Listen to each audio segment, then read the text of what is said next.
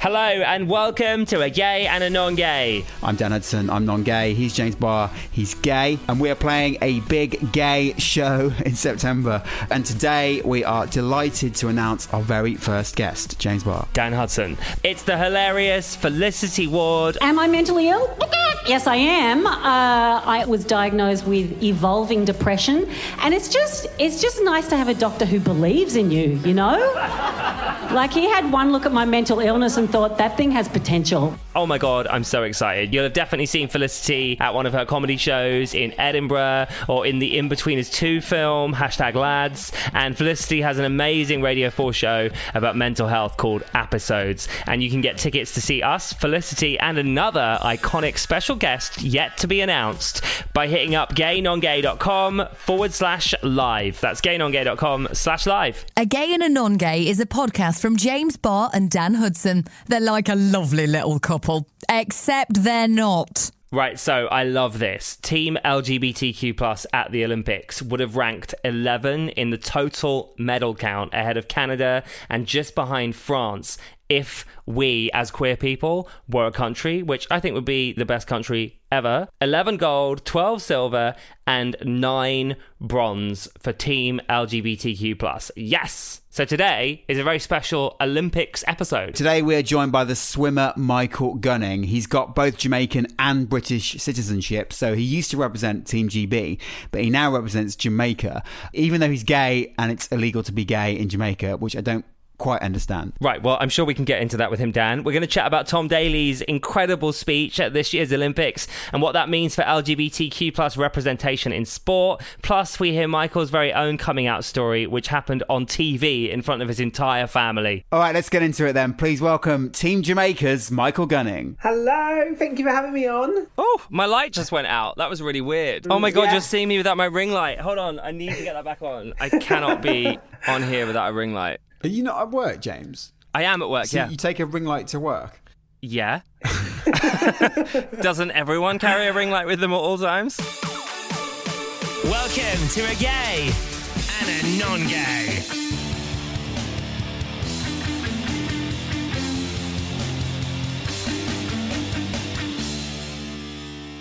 I can't get my head around this, so please explain it to me. How can it be possible that you represent a country where it's illegal to be gay, but yet you represent them as a gay man swimming? Did somebody somewhere not get the memo? How does that work?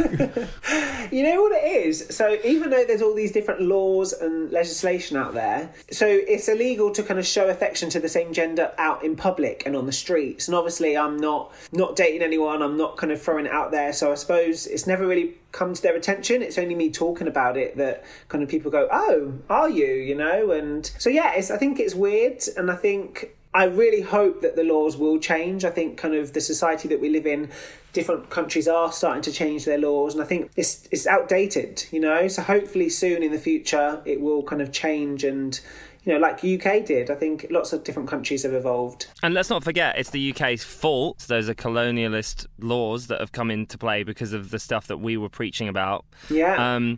Also, I think I did this like side hustle podcast about travel, so I've changed my opinion on countries that are homophobic, because I used to be like, well, I'm never going there. Yeah. And then I kind of realised, like, actually there are people there that are gay, because we know that people are just LGBTQ+ everywhere. And by visiting those countries, especially someone in your position, you're sort of an ambassador to LGBT people. You're going there and you're showing them, look, I'm gay. Yeah. And I'm doing this. And that's such a big thing that can't be underestimated, how powerful that is. Yeah, you know, I think as well, like kind of growing up as like a young swimmer and a young sports person, there was no one that looked like me. There was no one that acted like me at the Olympics in the spotlight in swimming. So I think now that people like Tom, and this Olympics, there's the most out athletes out of any Olympics. And I think that's just so amazing, and it's showing people how far we've actually come. But I think also having, you know, I think there's 135 athletes. We've still got a long way to go as well. There's many athletes in there that probably are still struggling with themselves and their sexuality and who they are. So, you know, we've come such a long way, but I think we've also got such a long way to go too. I feel incredibly proud to say that I am a gay man and also an Olympic champion. And I think it's something that I feel very empowered by that, because when I was younger, I thought that I was never going to be anything or achieve anything because of who I was. And to be an Olympic champion now just shows that you can achieve anything. We can't underestimate how hard that is for someone like Tom or yourself to stand up there and be openly out, right? Yeah, I think one of the hardest things when I did come out was I felt like my performances were being taken away from, kind of over, my sexuality was overpowering the different kind of things that was put out there. It was gay black swimmer Michael Gunning gets a silver, but instead, I'm just a swimmer, and yes, I am black, yes, I am gay, but I'm still just a swimmer winning a silver medal. And I think that was one of the hardest things to kind of process, that in every title I would be referred to as that label. But I think now, kind of looking back and obviously seeing the Olympics, we need to start somewhere, and actually by having that headline, by having that title, it's showing people that it's more common, that there are people like that. And, I hope in 5 or 10 years, it won't be gay black or, gay lesbian. It will just be their name as, whatever medal they get. And, that'll be an amazing place to be around, because it is hard to be out. I'm not going to lie to you. I think many people look to you about how you should act, how you should be. Obviously many role models, you look at swimming and you say, right, I need to be like this, I need to do that, and this is what I need to do before my race. I remember slapping myself, being like really serious before I used to compete, but actually I didn't used to swim too well when I got too serious and too kind of psyched up. But since coming out, being happy, waving, just being myself and doing what I want to do, I've really seen an improvement in my results. And ultimately that is it. If you're authentically you, if you're not suppressing anything, if you're more relaxed and you can be who you want to be, you're going to succeed. And, hopefully more people that know that and understand that, more people will be true to themselves.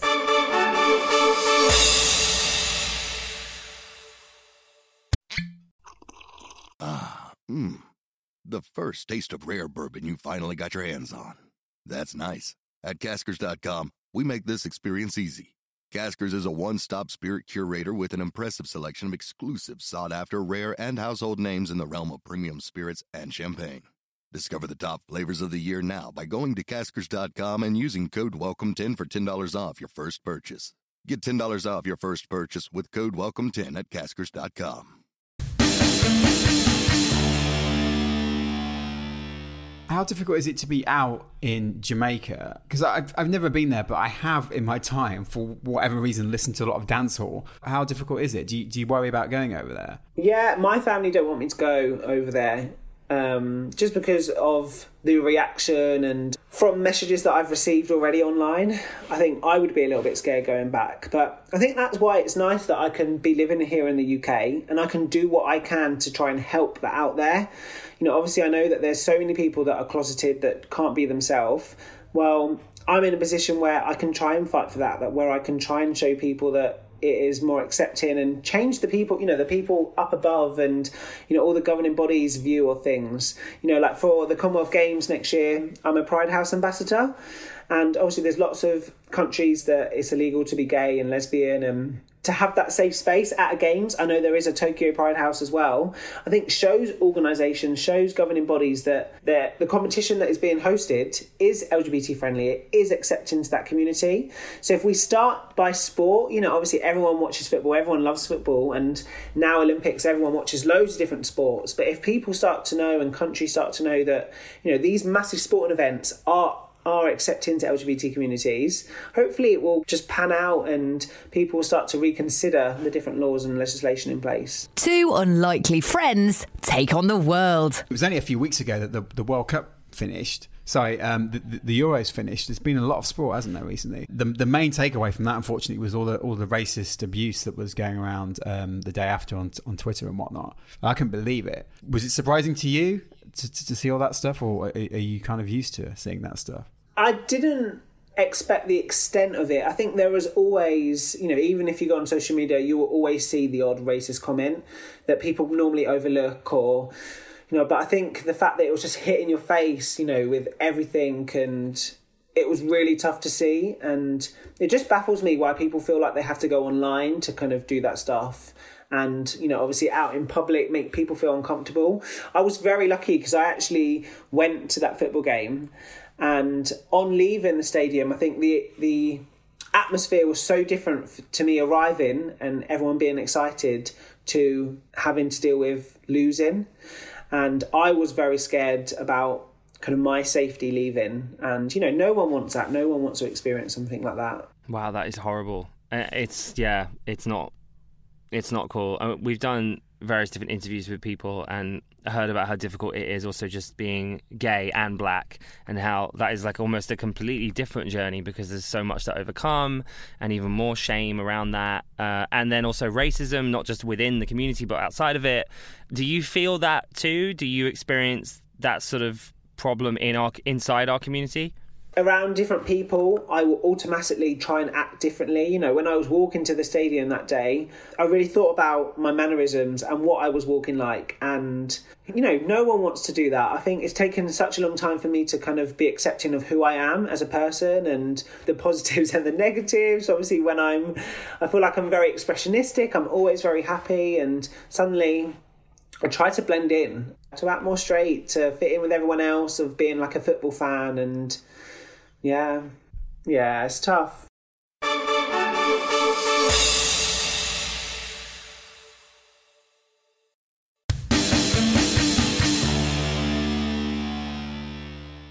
Was it tough for you coming out, Michael? Yeah, I really suppressed my sexuality for a long time. I knew when I was 12, 13 that I was attracted to guys, but I kind of pushed it deep down inside of me, so I never had to think about it. I never, you know, I was getting changed in front of everyone, and it got to the point where I didn't feel anything. I kind of suppressed it for so long and shut it deep down inside of me that it just never came out.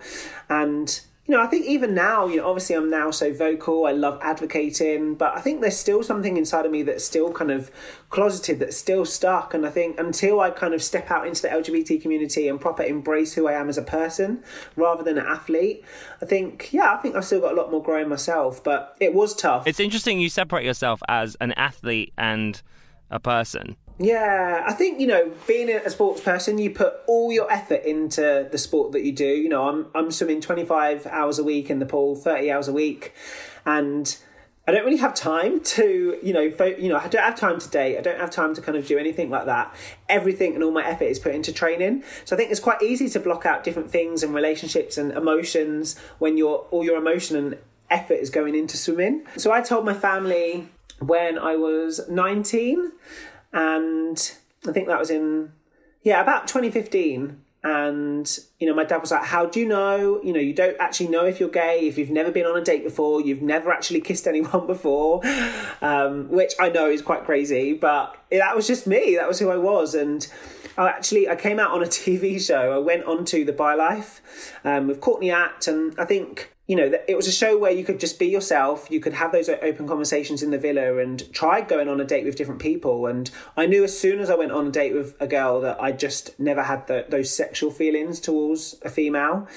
And it was quite hard to actually bring that feeling out again for men as well, because I'd suppressed it for so long. But I think as soon as I had those conversations and engaged with people that kind of understood, I think that just really, really helped. And I think that's why I want us to have, you know, this is why this podcast is so good, because you're having those conversations, you're making it normal for people that, you know, are not really sure. This whole journey has been so amazing for me. And obviously, like, I've been on my first ever date with a guy, been on my first ever date with a girl, like first ever date in general. And honestly, like, just having you guys by my side and like backing me up the whole time, I couldn't have wished for like better friends and better people that I've met.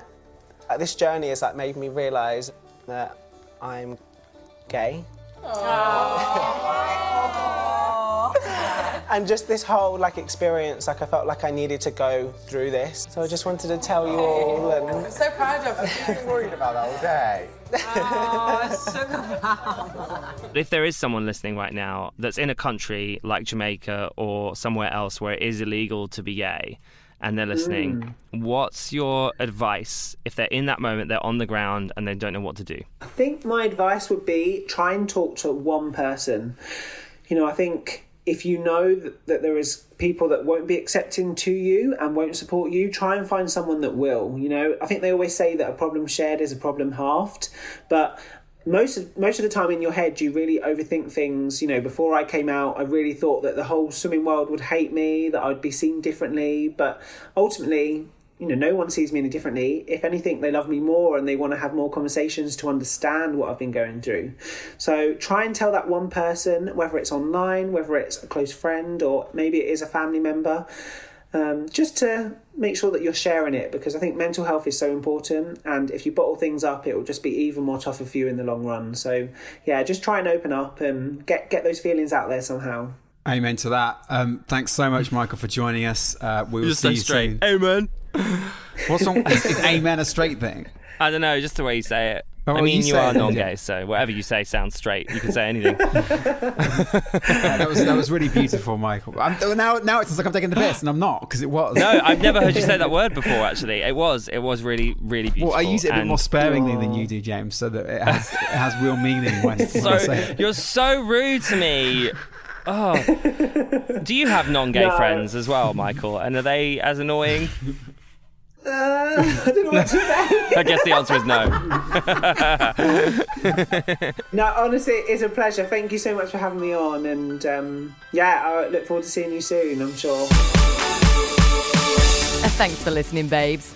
Do the admin and support a gay and a non-gay. Visit gaynongay.com/donate. Thanks for listening to A Gay and a Non-Gay. If you've been affected by any of the issues, we'll drop some helpful links in our episode description. And we'd also love to hear from you if you're listening to us in a country where it's illegal to be gay. Get in touch by email. You can get in touch by email. The address is us@gaynongay.com, or you can DM us on Instagram.